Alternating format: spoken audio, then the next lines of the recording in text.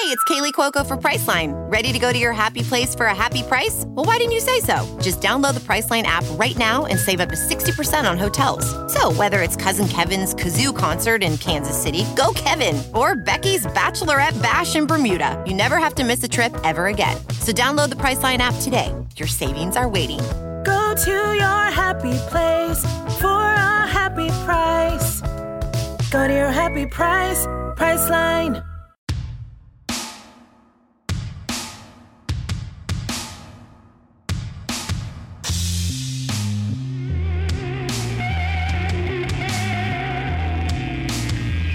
Hi, I'm Parker Romaine. And I'm George Chen.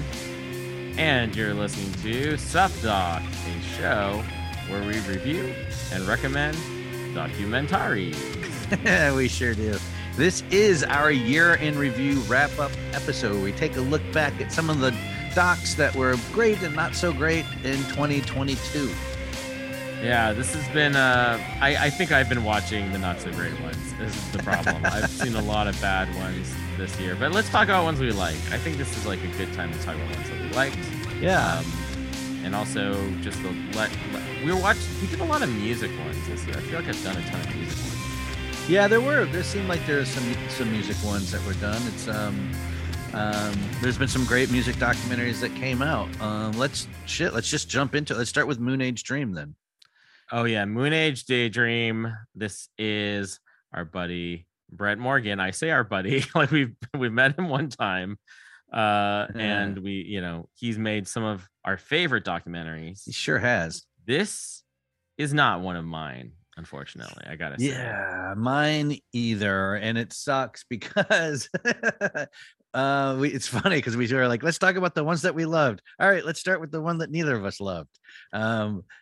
I'll say it has things going for it. I mean, it's about David Bowie. Yeah. And I love David Bowie, which is why I love Brett Morgen and I love David Bowie. So I was like, done and done. Let's go see this doc. But oh man, I don't even know. You have to be the biggest David Bowie fan, I think, ever to really, really dig this movie. And I mean, even if you are a huge fan, then I think it probably left stuff out for you. It's just like, it's impressionistic. It's very arty. I guess you should have seen it on an IMAX. It was super loud when I saw it. But here's the thing. If I'm watching something about one of the most interesting people of our lifetime, and I'm like checking my watch during it. Yes. That's like not good. And I think you and I both had that experience. Yeah. Well, and I was also the only person in the theater. It was just me. And I am a people pleaser. So I wanted to leave so badly, but then I was like, they're playing this movie for me and I don't want to piss anybody off. Like I could not go. I wanted to leave. I kept falling asleep. It was in Santa Monica. I saw it in this like theater place in Santa Monica. And I felt like if I left, then the people at the counter that were selling popcorn and stuff would be like, dude, like this is on for you. Like you're it. Yeah. We're running this for you. So I sat through it. It was tough. It's long. Was it 2.5 hours? Yeah, it's long. It sort of like blends like some of his acting stuff with like live footage. The live footage is great. Yeah. But I could also watch a live David Bowie concert recording and get that the insight is kind of like, is this guy sort of like a persona all the time? So are we really even getting his inner life at all? It's sort of blurred. I mean, there's stuff I learned about Bowie. So it's like, there's like some interesting stuff there, but yeah, it was for me. And I'll credit it. Like it was an ambitious way to approach the material. There you go. Let's do some like silver lining stuff. Yeah, it's like a big swing. I like a big swing. It's a big swing. Maybe the biggest swing that Brett has done, right? I mean, shit, we were there in his office when he was like, hey, lads, look what I'm working on. Remember that? Yeah. He was like, he had like a big Bowie book and he had like some paraphernalia out or something. Well, he showed us his Final Cut Pro too, and was like, he was like already starting to edit, and he had like thousands of tabs open. Oh my god, I cannot imagine the editing process for this. Is so crazy. It's so crazy, but it's visually a masterpiece. I mean, it's super visually appealing. Mm-hmm. But if you're into just like normal doc storytelling, bio stuff, like I am, because I'm not that big. I do really love Bowie, but I'm not a huge Bowie fan. Then I was like, but I listened to the Adrian Belew talk on What the Fuck with Mark Maron, WTF.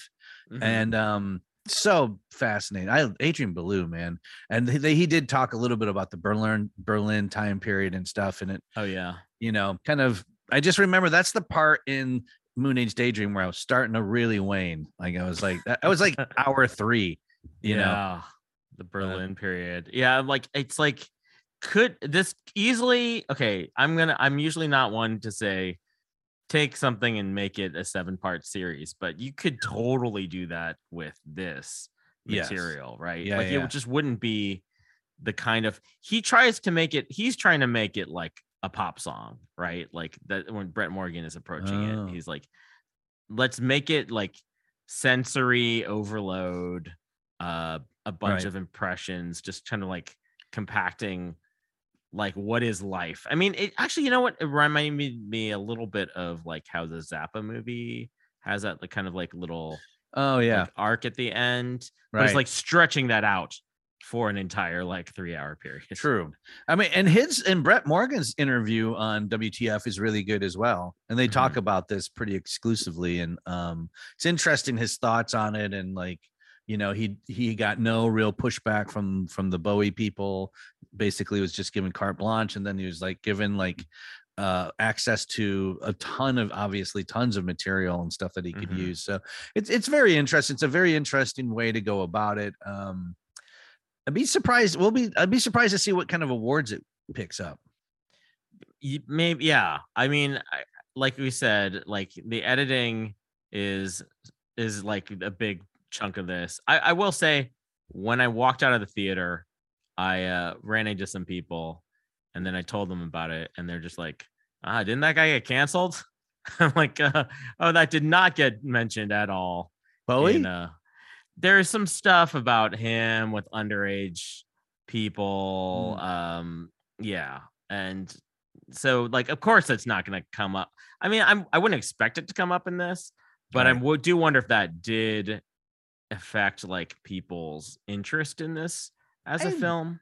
Man, maybe. I don't think so, but I don't remember, because I don't remember him. It kind of it was kind of like softly spoken of after he died. Because like he is also like, sort of the interesting stuff about like his sort of like queerness and like gender, like blurring of boundaries and stuff, and like that stuff makes him sort of like this iconic, mainstream figure that was like represented like bisexuality or something. But then it's like, well, there's still like some weird power dynamics and some stuff that was brought to light, right, which is not like, of course, not going to make it into this film. No, it's not going to be part of it.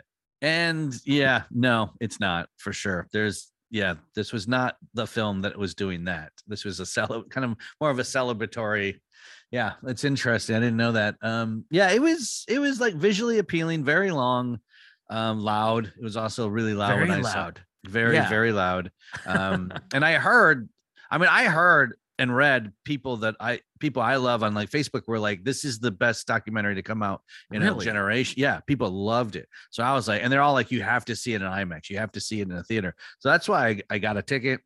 Like I said, I was by myself in the theater. And yeah, I mean, I went by myself. There was maybe 2 other people in the Los Feliz 3 where I saw it, and it was definitely one of the louder mixes of a movie I've seen in that theater. For a documentary. You don't expect it, but so there you go, folks. If I would say, this is my take on it. If you're just like, if David Bowie is like your dude, your ride and die, like this is my fucking rock and roll dude, then go see it if you haven't seen it already. because why not? But if you're on the fence, you don't have a spare 3 hours, and you like more narrative, longer than 3 hours. It does. It really does. I left and I was a little like mind numbed. Like Me too. I felt a little flat in my head. I remember going back to my Airbnb and then texting a friend of mine and just being like, hey, it's because we always joke about being people pleasers. And I was like, I couldn't leave. I didn't know how to leave. I wanted to leave, but I actually just stayed. Yeah, I felt like I needed to stick it through because I'm like, well, is it gonna turn somehow? Is there gonna be a payoff of this whole thing? And I'm also a people pleaser. I'm realizing, Paco, we're both people pleasers, which is we are. Why this podcast is still going. We don't know how many people we're pleasing. We know there's a few. Well, also, like you and I have tried to do like the Siskel and Ebert thing where like you're like, I hate it. And I'm like, I love it. And I hate it. And you're like, I love it. But that never worked because we're both like, let's talk just about the shit we like. Yeah. I don't want to. I mean, like, I don't feel qualified. It's also like seen as many docs as we've seen. Yeah. You can't call anything like an abject failure or anything. I mean, like I said, it's super ambitious. Yeah, it's like, when I think about like the stuff he talked about about making the Jane Goodall thing, Jesus, yeah, and like that, I'm gonna bring that up. I'm gonna bring Jane up later in this discussion, but for like, yeah, just you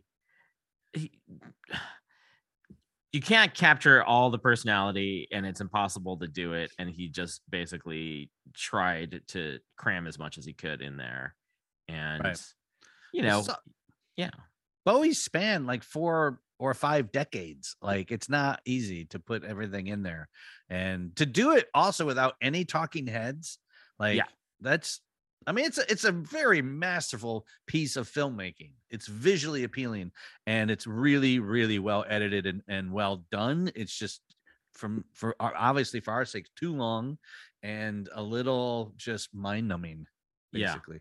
I learned a little bit about the thing about his brother's mental illness. That was interesting. Yeah.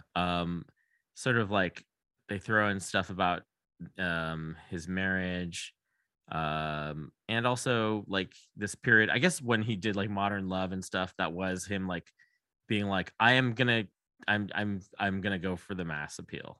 Right. Yeah. It's time to cash in. Yeah. So this is a thing of like, like everything. Yeah. I saw the Glass Spider tour. Did you ever see Bowie? No, I never got to see him. I saw him live, and it was Glass Spiders. Yeah, horrible. No, really? Oh yeah, so bad.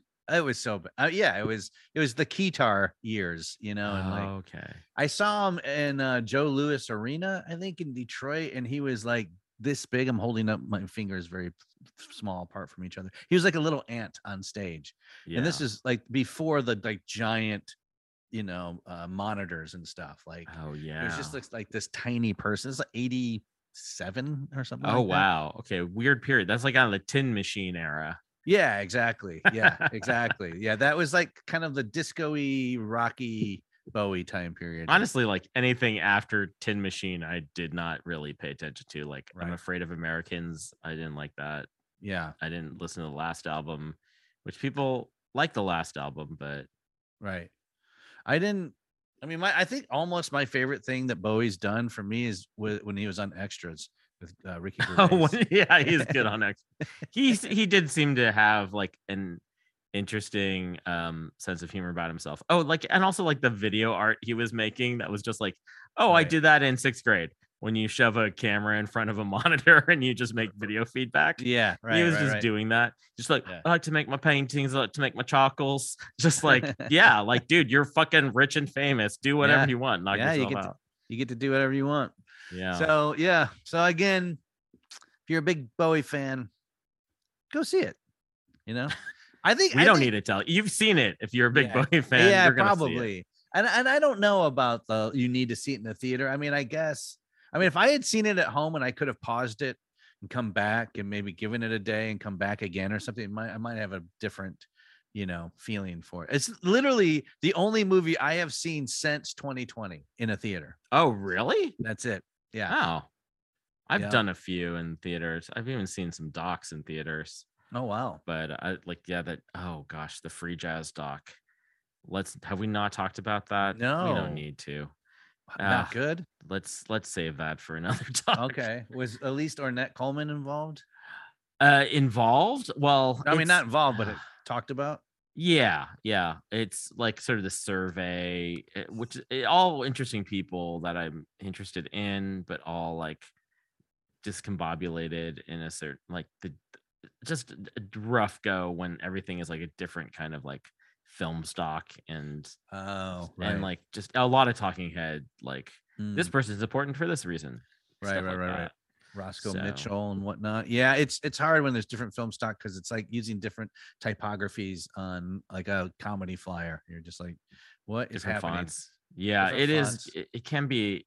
I mean, if that's all you got, that's all you got. But like, there's certainly, everything felt very cobbled together. So anyway, let's say Moonage Daydream, swing and a miss. Okay. Unfortunately, that's like how I would phrase it. For the subdoc guys. Yeah. All right. Let's move on. Yeah. Yep. Let's move on to Low Country. Oh lordy. This story. Yeah. The Murdochs. The Murdochs. Is it spelled like, but Alex is Alec and Murdaugh is Murdoch. So that's just how South Carolina rolls. It is. Did you know much about this case before starting this doc? I did. And I had actually tweeted, I don't know, like 2 or 3 months ago, why has someone not made a documentary about this yet? Mm-hmm. And then someone had saw that and then retweeted it and put the link to that's how I found out about it. They're like, well, it looks like they did. And I was like, get the fuck out of here. Shut the front door. I am so excited because it is wackadoo bonkers nuttiness. And that's the shit I live for.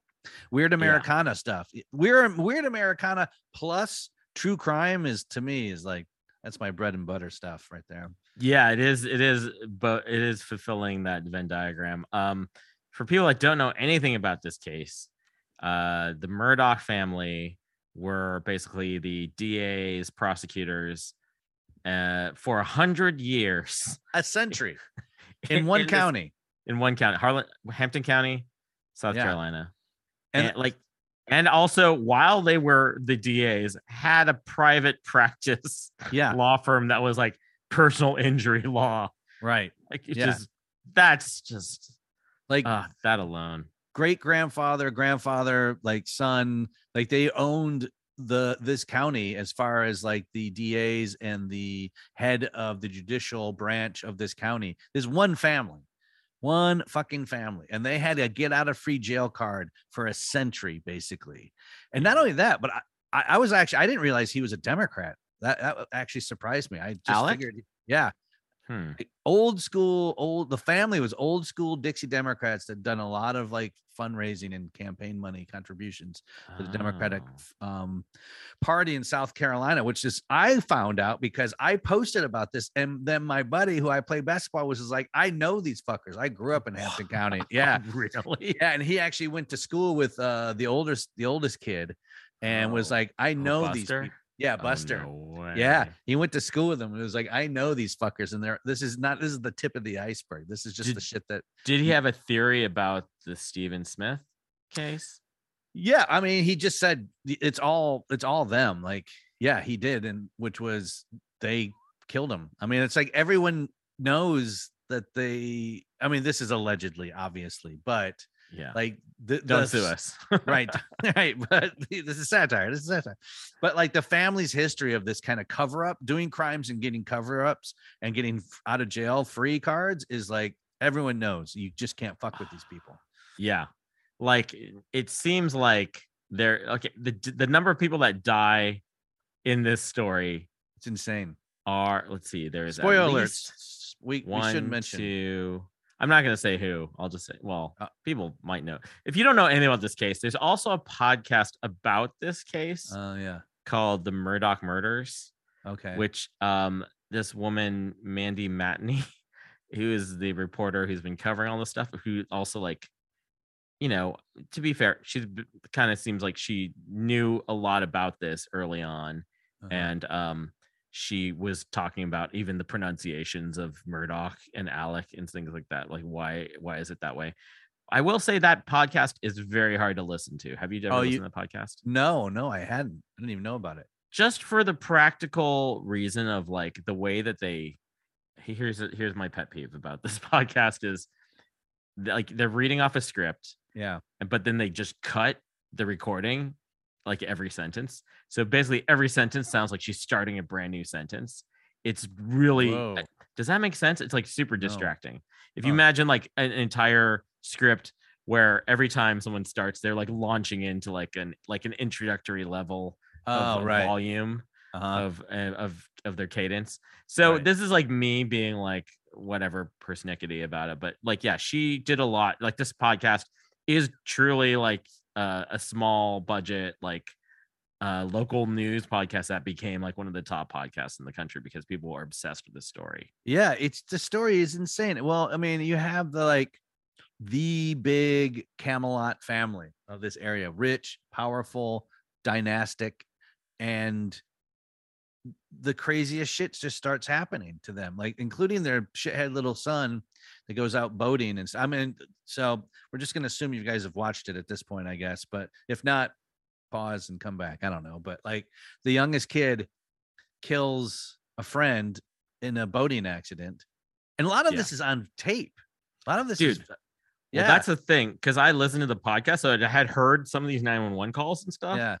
I had not seen that they had footage of like the boat crash or any of or like surveillance footage of these underage kids going and getting wasted and like getting beers and it's like, they're gonna get on a boat at the end of the night. So boating at dark, in the dark, while wasted, and everyone's yelling at each other, and then they hit a pier. Well, they actually hit one of the bridge pylons. Thank you. And then unfortunately a young lady dies, and it's fucking heartbreaking. It's so sad. And then like you see video of them in the hospital, and then the dad showing up and grandpa and then being like, hey, you don't hear anything, but then later on you find out that they're basically going to other people that were involved in this and being like, this is what you need to say. You were driving, you won't get in any trouble if you say you were driving. The fucking shit these people pull. I know. The worst is like, this has happened multiple times in here where they're like trying to like be like, hey, we can get a lawyer for you, and it's clearly a lawyer that they have a connection with and owes them something, right? And it's like, these are like, you're basically like, you're competing with each other, and you can't have like a lawyer that's like partnering with the plaintiff or whatever. It's just like insane. It's insane, dude. It's taking advantage of the people that don't have any resources or like experience with the system.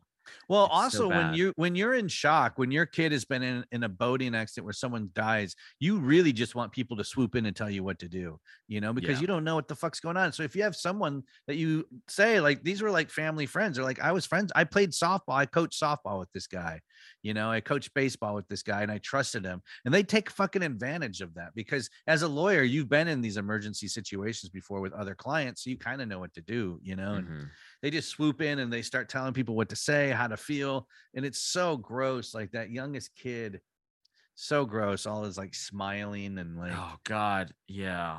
He's so him, the youngest kid, right? Paul. Yes. And his mother, blanking on the name, R.I.P. Right. R.I.P. The two of them. They both get murked. They get murdered. Like gangland execution style. Yes. In 2021 during COVID. Yeah. They get murdered. They get fucking murdered in their dog kennel with two different weapons. Yes. And so that's not good. That's not good. No, it's not good. Two different weapons. And one of them, the one guy was saying that someone stood over the missus and shot her like multiple times. Ooh. Yeah. Because like it seemed very personal, which is then like, what? And oh my God, this doc is insane. You guys, it's on HBO. Oh, we've got to mention that. It's on HBO. So if you have HBO, definitely, if you're into true crime, weird Americana stuff, definitely watch this, because it hits it's insane. It's only a 3-parter too, which is nice. Yeah, thank God. Right. I know. 3 I can live with these days. 5 or more, unless it's like the fucking Staircase or Making a Murder, which I believe are masterpieces, then I can watch those. But none of these docs are masterpieces anymore. They throw them together way too fast. Oh my gosh. And also, did you notice like it's like made by like a European, like I think maybe Germans made it. Oh yeah. Like when you hear their interview style, right? Like, and I'm like, oh, this is kind of like, you know, when Herzog goes into the South, it's just sort of like, right, just even more like maybe they did need like some foreign filmmakers, because it's just like they're just like looking at America with this like, you know, lens of like dispassionate, this is a truly vile underbelly of the American South. It's just like unfortunate that it just paint the whole, you know, to paint that way. But it is part of what the appeal of this thing is. It's like this hillbilly Fargo shit. Well, I just remember when the wife and the son were murdered. That's when I first came into the story. Oh, and really? That's when you first heard about it? Yeah, because the whole rumor is that he was killed because he killed that girl in the boat. Oh, right. Like they thought it was. This was retribution. Act. This was vengeance, and because the family had been so, in charge, it was like somebody was like giving them a payback, and then the mom just got in the way. Like she just happened to be there by mistake and got killed as well. Yeah. So that's when I first got. And then as I started watching the story, the housekeeper came up. Yeah. So that part, then I was like, wait, okay. So now there's another death in. Oh, we're just getting started, Paco. I know, it's crazy. And like, I mean, I'm not young. I've been around this planet for a long time. I don't have any murders in my family or my life. Like some people have many, you know? Yeah. Like that's what's crazy. And again, like Michael in the Staircase, like he didn't have just one wife that died from falling down the stairs. He had 2. This is this is good Staircase vibes for sure. But also there is like the other son that we don't hear much about. He's got a possible accusation against him for like kind of like a gay bashing murder, which is also implied that he was maybe having a romantic relationship with this kid, and then like whatever, like maybe gets a gang of guys together and just kills this kid. Yeah, that's that one. Yeah, that's the one I had never heard about. Like I had. Oh, you hadn't heard about that? That's talked about in the podcast for sure. Okay, yeah, Stephen Smith stuff. I did some deep dives, and I never heard about the Stephen Smith case. Not at all. I didn't even know, and I knew about the housekeeper, the wife, the boat, the son. That was it. I didn't hear about that. So when I watched this doc, that was completely new to me. Yeah, and it's that's extremely sad. Yeah, it's a very sad story. It's a really sad overall. This is just a sad, like, but also fuck this guy. Fucking this guy, personal injury attorney. Yeah, created a fuck. Is this spoiling? If I get into like what he did? No, do it. Oh my god. So this was new to me. I didn't know about all this stuff. Like when his own housekeeper dies, he says he's gonna help out her kids. Fuck this guy. Sets up a fucking DBA that looks like it's an insurance settlement thing, and he pockets the money. Pockets the fucking money, like $700,000 or something, and like gives them like a pittance, gives them like $4,000 right out of that. And then it turns out he's been doing this forever.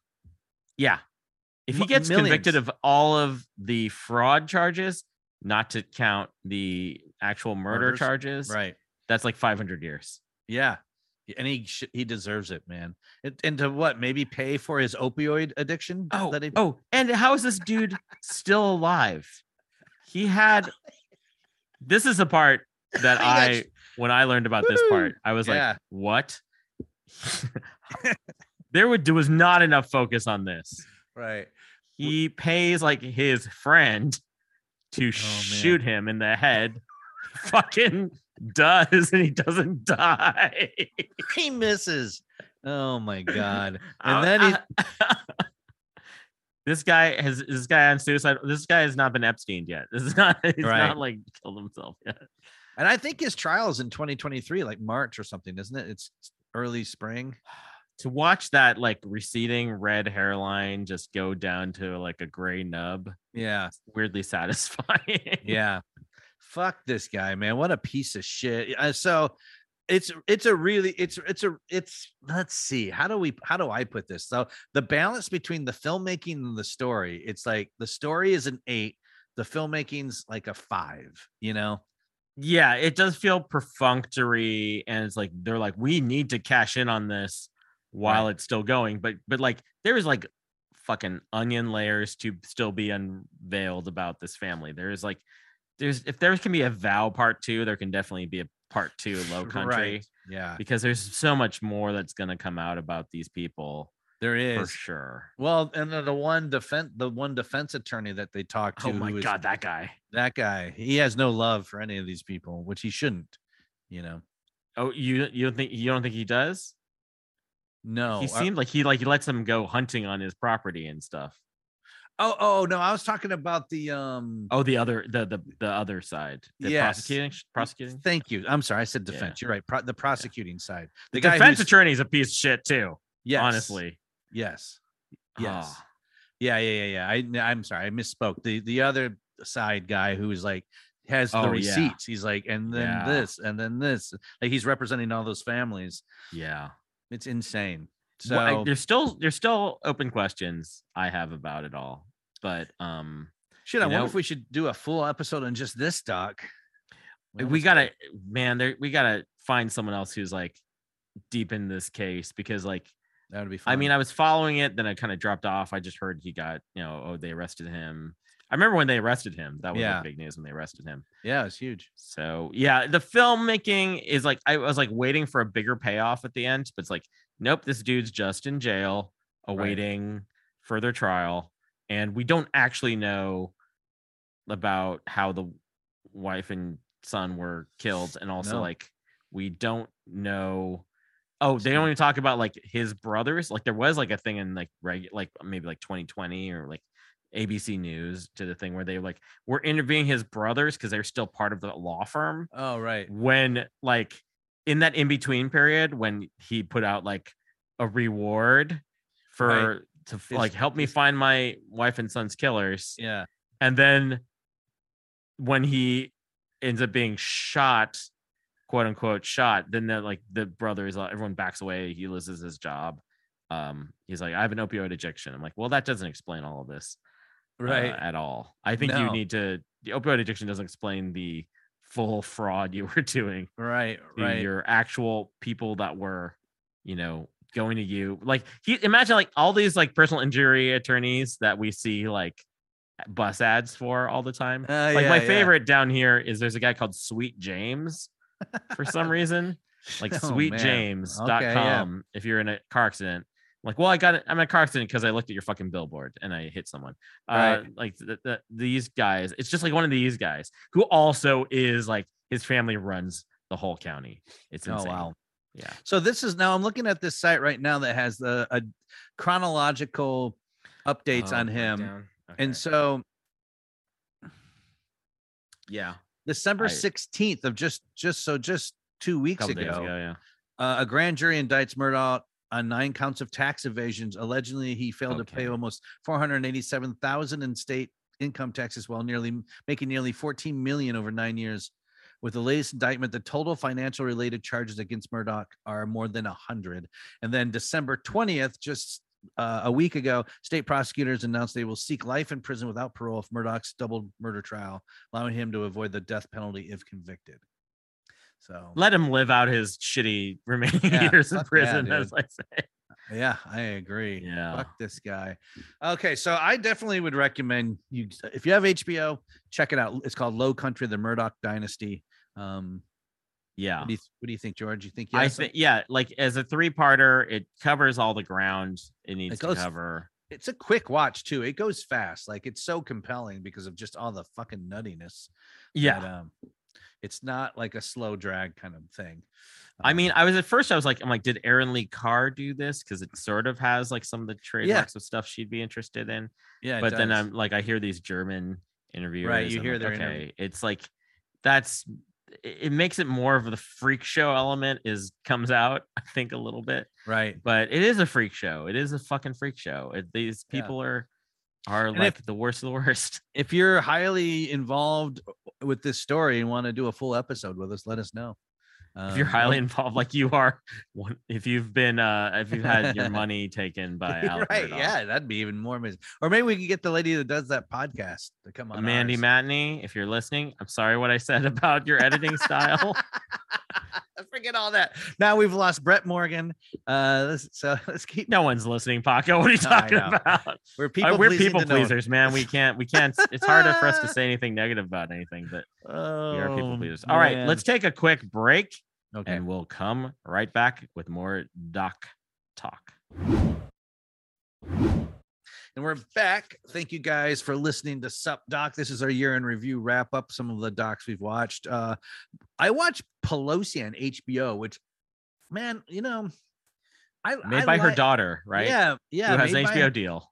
Yes, made by her daughter. Surprise! Speaking of nepotism, Nepo babies. Speaking of dynasties, yeah, really, for real. It was good though. I liked it. I'm okay.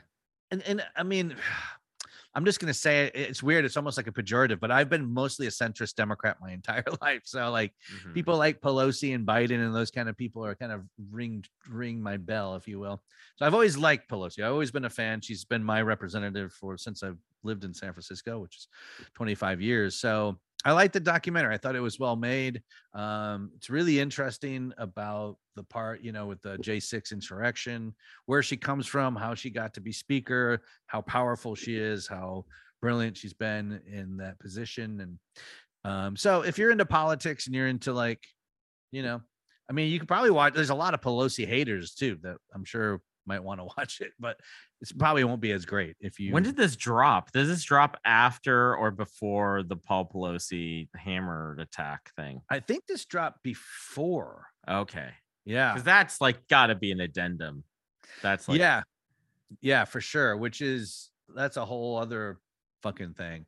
I believe this came out before. That's a really good question. I don't really know, but I think it came out before. But Alexandra Pelosi is the director. Yeah. So and she's an impressive lady. I've not seen the film. I've not seen it's this is just a 1-part thing, right? Yeah. Okay. Yeah. Well, thank goodness for that. I will watch this. That sounds like enough reason to watch this. She's done a lot of stuff.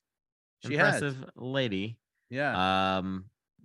I would say I'm maybe more left than you are, but I'm not gonna be, she was good at her job. Yeah. Part, I would say. Yeah, there you go. Yeah. Actually it's called Pelosi in the House. So sorry, everybody. She stepped down, and have you heard much about the guy replacing her? Because I listened to the Daily did a thing on the guy who's replacing her as the leader. You mean Hakeem Jeffries? Yes. I mean, I know a little about Hakeem Jeffries. I know that he's young and he's very energetic, and he's definitely seems more of a fighter. Pelosi seemed to be more of a vote counter and a conciliatory person, and old school politics is kind of Pelosi's things. Hakeem Jeffries is cut from a new cloth. That much I know. Yeah, and he's sort of traditional in the sense that he is like not down with the young upstarts in the rest of the your AOCs and stuff. There's definitely some conflict there, which is why he's seems like a good. I'm not a good consistent to follow through. Yeah. Well, he's also be like the first Black person to lead a major political party in Congress. So that's pretty awesome. And he's like, what, 30 plus years younger than Pelosi? He's young. So. This is it's great to pay tribute to these people, but also we need young people in the party for sure. The boomers have got to go. Yeah. Boomers have got to go. And we're starting to crack that now. Okay. So Pelosi, HBO, I liked it. it's a Yeah. casual watch. It's like 100 minutes or something, a little Mhm. over 90 minutes. So give it a shot. All right. I will speaking of boomers, Mhm. did you watch Senior Oh, on Netflix? on Netflix? No, I haven't yet. Okay, so I did end up watching this. It's a film made by Robert Downey Jr. about his father, the underground filmmaker Robert Downey, who I guess is now known as Robert Downey Sr. because Yes. Robert Downey Jr. is one of the most famous dudes in the world. Right. And even though it's actually like, so it's like Downey's shooting it and kind of directing it, and then midway through, his dad kind of like starts making his own version of the film. So there's sort of like Weird. because like he basically has someone following the dad. The dad starts directing and like kind of like being like, oh, you should do that again, do that scene again. Yeah. Follow me to the park. And so basically he's like, okay, I'm making 2 different cuts of this movie now. Interesting. Is his dad still alive? Well, so that he passed during COVID. Huh. But I think he had maybe he had something. I want to say I don't think he had Parkinson's. He was starting to you can see as the footage goes like from him getting less mobile and being more like shaky and stuff. But Chris Smith is, I guess, producer on this. Oh, weird. And so it's all in black and white, even when there's like footage from the films that's still in black and white, so Right. it's like an intentional arty approach to this. Right. But yeah, it ended up being kind of like I had only seen Putney Swope. I think most people I've talked to have only seen Putney Swope out of all of Robert Downey's movies.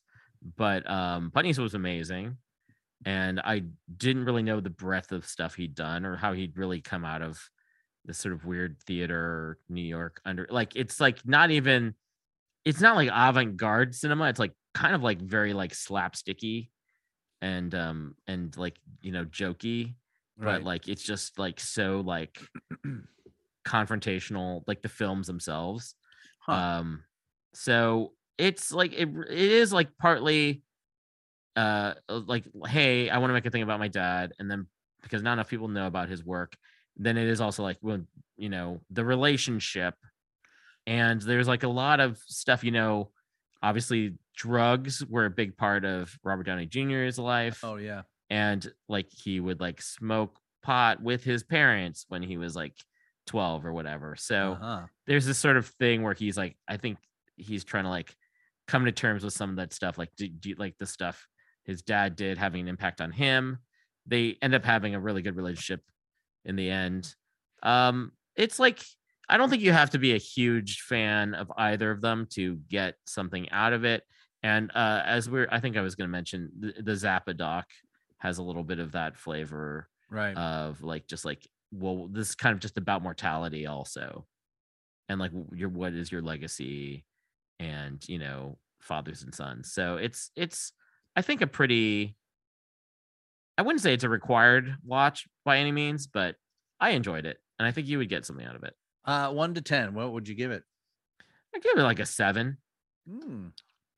For me, that's pretty good. That's pretty good. That's really kind good. of I kind of like curve down usually. Right. But yeah, Senior, enjoyable. Yeah, you learn a little bit about this sort of weird underground New York art, like film world, and like the most famous dude who played Iron Man. So yeah. Right. Yeah. Who's now vegan or something? Oh, I don't know about that. He's he had Sherlock Holmes and all the Marvel movies going at the same time. He was running like 2 franchises at once. For a guy whose people thought his career was over a long time ago. Oh my gosh. But I'm like, think it, like he was so good so early on. Did you ever see Chaplin? Of course. Yeah. Yeah. So good. He's so good in Chaplin. Yeah. It's super good. And speaking of people who have passed on recently from Doc World, Mike Shank and Chris Smith. Yeah, R.I.P. Mike Shank. Yeah, from American Movie, one of Chris Smith's first documentary, and one of the best to ever do it.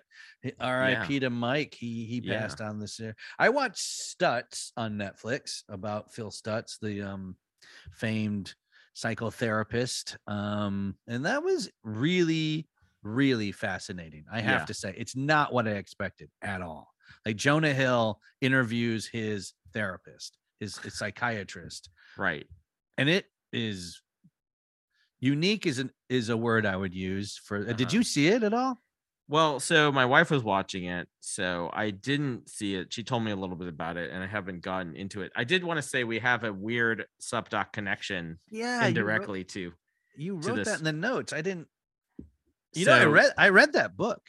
Oh, you did? Tools. Yeah, The Tools. Did you get a lot out of it? Years ago. Yeah, I did.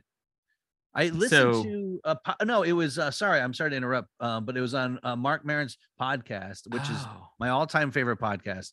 Someone, a comedian, was on there, and they were talking about Michaels and Stutz and how they like are the therapist to the stars. Yeah, and they wrote this book, and from that I ordered the book and read it. Well, so Hannah Michaels, who we had on the show years ago, early on. Both her parents are therapists. She has a joke actually about how her dad was OJ's therapist. Oh man. So, but Phil Stutz and Barry Michaels, wrote The Tools, which is apparently. I didn't know that was her dad. Yeah, that's crazy. It's crazy. But I have not seen Stutz.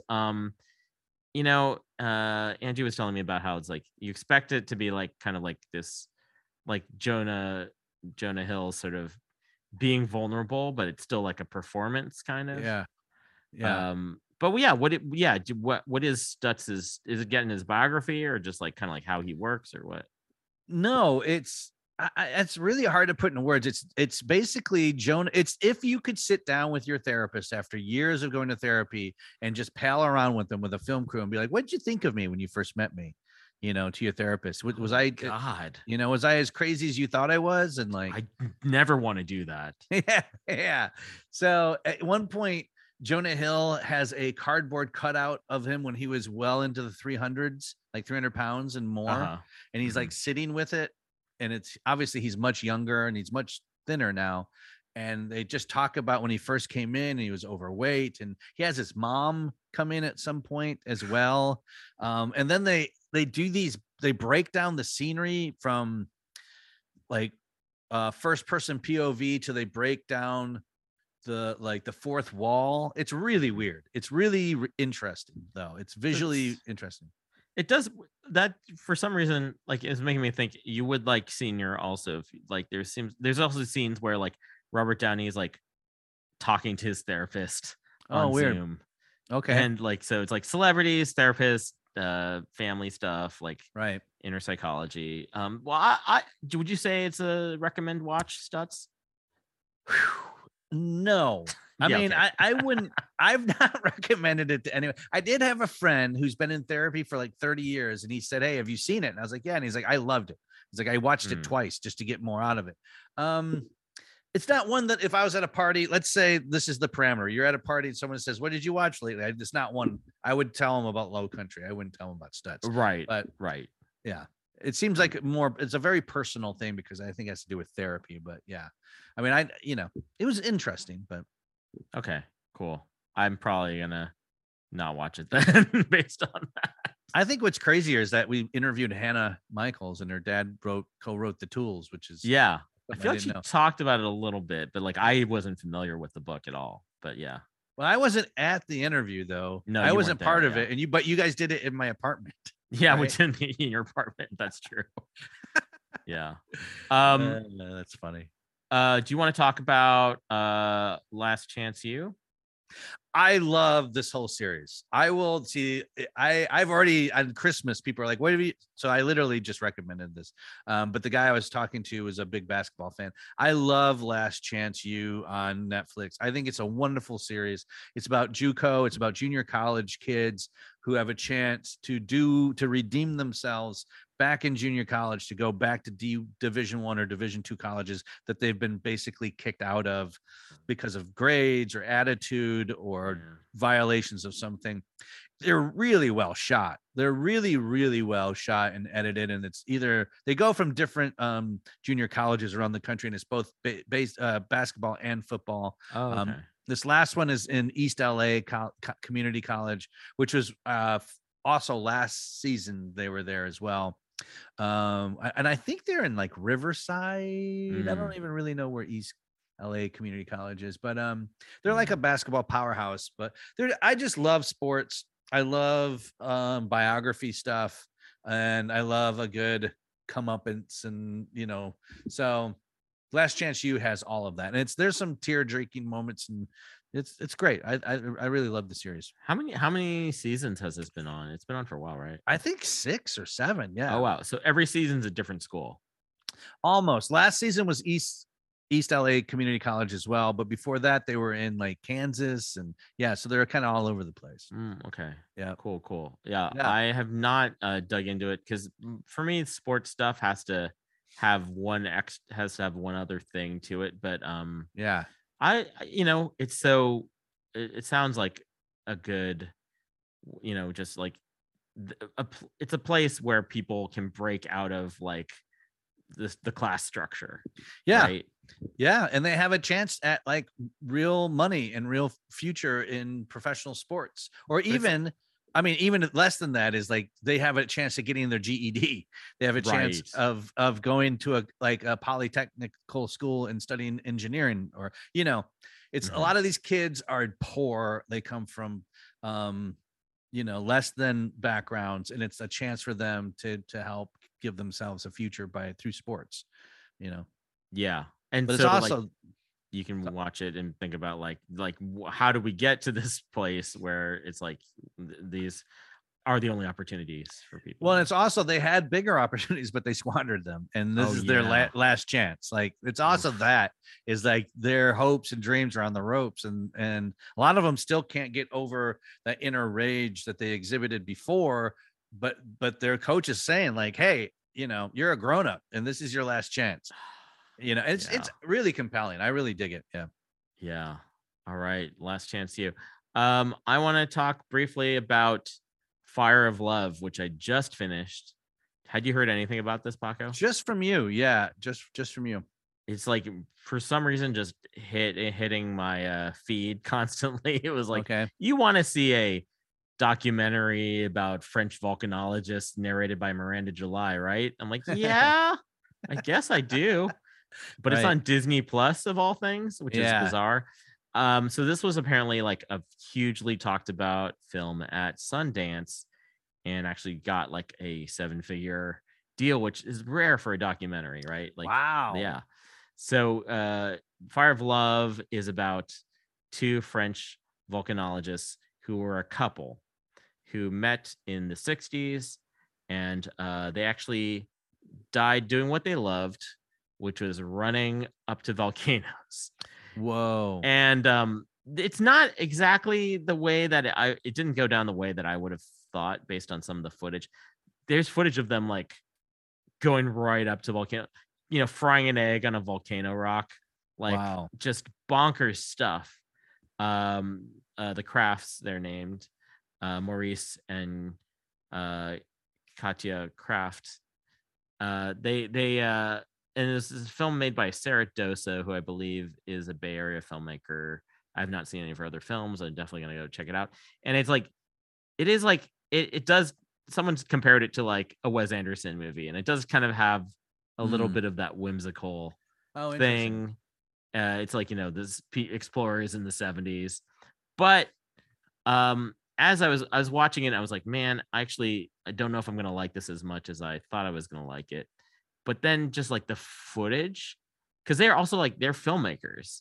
They're like scientists who by default ended up being filmmakers.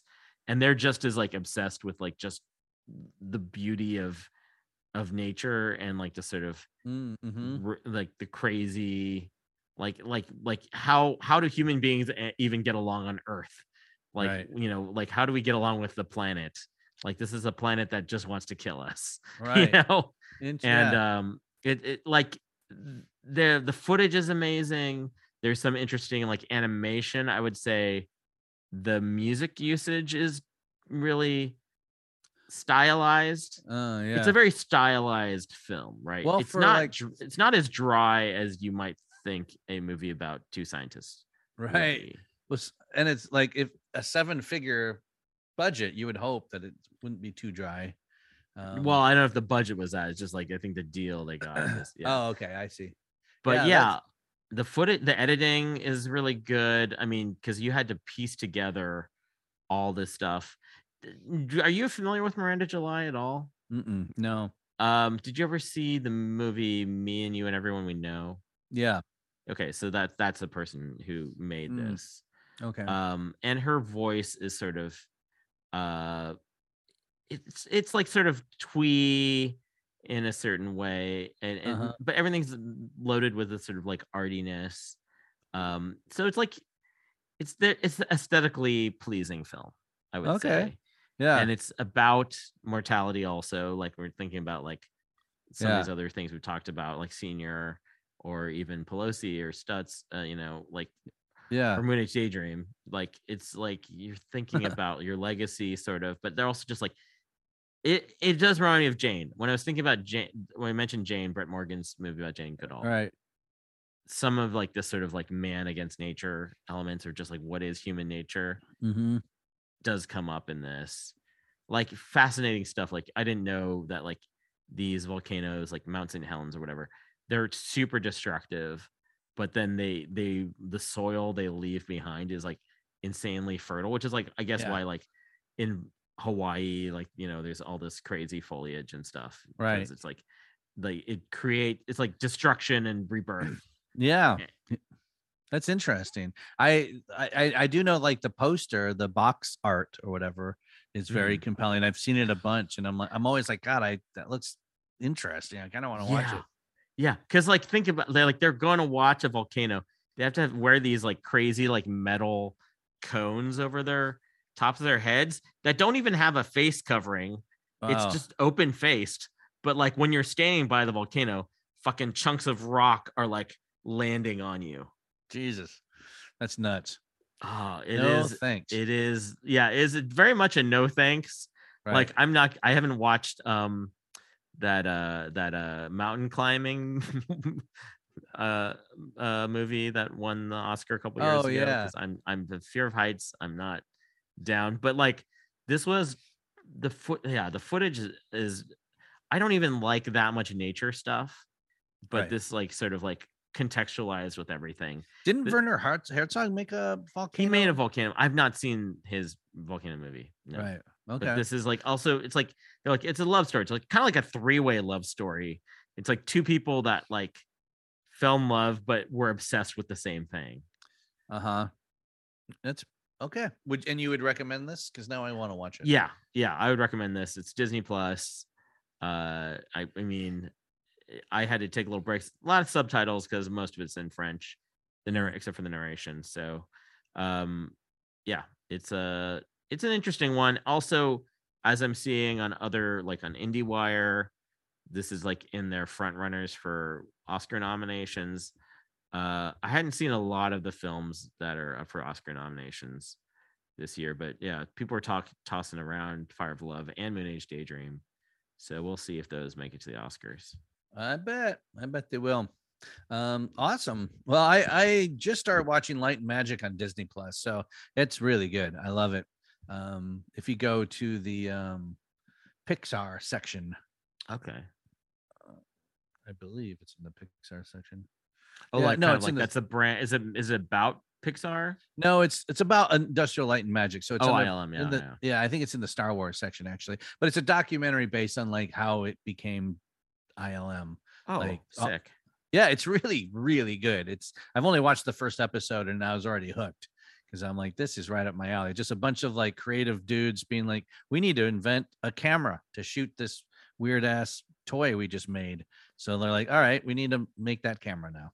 Oh, right. I will check that out. I'm just finishing up Andor, so that will be my next thing. There you go. Well, by the way, have you seen Andor? I have not. No. So this is a bizarre thing about Andor. Like my friends that are also documentary heads really liked Andor. They're like, this is like the best Star Wars thing. It's made by the guy who made Michael Clayton. Oh. So it's kind of weirdly about, it's like the most adult Star Wars thing there is. It's kind of about like the bureaucracy of the Empire. Oh, wow. like you think it's gonna just be like all more shoot 'em up rebel stuff, Right. but it's also like deeply about like the banality of evil, like the sort of like how you know, people that think they're doing the right thing are like working for the empire, and like Right. you know, like they basically it's the most like anti-prison like maybe Wow. like you know, actually like what was it like to live in a space before this sort of revolt happens. Interesting. Oh So man. yeah, Well, it's I pretty just interesting. got Disney Plus 4 days ago. So Hell yeah, get into Andor. Let's talk. Yeah. We'll have a discussion about Andor. that'd be awesome. Let's do it. Yeah. Do you have any other docs? There's stuff I want to see that's coming out. Oh my god, there's something on Amazon Prime called Wildcat that I've heard of. I watched the trailer. It's this British soldier who has PTSD. He ends up like going to like help rehabilitate this like orphaned ocelot to like enter back into the wilds, but like basically he's like it's his PTSD therapy is like helping untame this like, you know, this ocelot. Oh wow. And ocelot's very cute and it looks really intense and like it's gonna be pretty Is dramatic. it out? Oh no. It's on Amazon Prime. So it's called Wildcat, came out this year. Just watched the trailer, heard something about it on I think KPCC, and like, yeah, that sounds like something I would watch. Yeah, it looks like December 30th. It's on Prime. Oh, it's not there yet. Okay, so yeah it'll be out just Tomorrow. Yeah. Well, when you hear this, it'll be out. Yeah, that's right. I forgot. Yeah, when you hear this, it'll be out for sure. That's awesome. What about you? Any trailers for anything striking you? No, I don't think so. I'm just kind of dipping my toes back into the doc world. So, not that I can remember of anything. Yeah, are you using Tubi? I'm hearing that Tubi has like a really good option. Oh, for nice. docs. No, I am Canopy and Tubi, I think, are like like people don't talk in the same breath about those as the Netflix and HBOs, or now Disney Plus getting into this doc game. Right. But yeah, a Tubi is, I believe, you can watch stuff for free. Awesome. So yeah. And I up do the want to Tubi mention, because I just figured out and I'm pretty proud of myself, there is now on our website, you can go with one click, you can see all of our past episodes. Something I've been trying to figure out for a while is how to display that thing. And I finally figured it out. So you go to our homepage, supdocpodcast.com.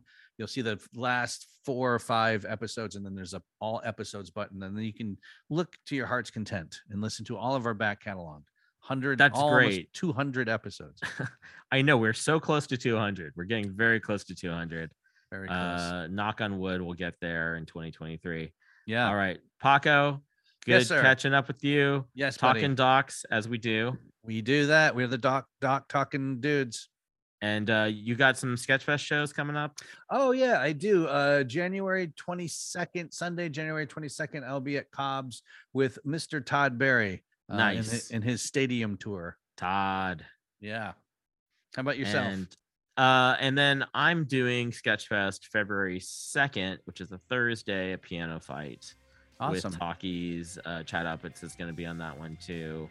And I'll be sticking around town doing maybe 1 or 2 other shows that weekend. So that's cool. my SF dates. Let's do some SupDoc interviewings. Yeah, let's grab someone while we're there. Yeah. That's awesome. Well, happy New Year to you, sir. And hope for everything's going to be great in 2023. Yes, sir. Thanks so much. Thanks. Thanks for listening. You can find out more about SupDoc at supdocpodcast.com. Our theme music was written by David Siegel. Donate to the show through our Patreon page, patreon.com/supdocpodcast. If you want to help out in other ways, please share this show with a friend. Find Paco and George's comedy gigs on the About Us page on our site. SupDoc is by Doc fans for Doc fans. So if you want to advertise, got a film, or opinions to share, hit us up. Email us at supdocpodcast@gmail.com.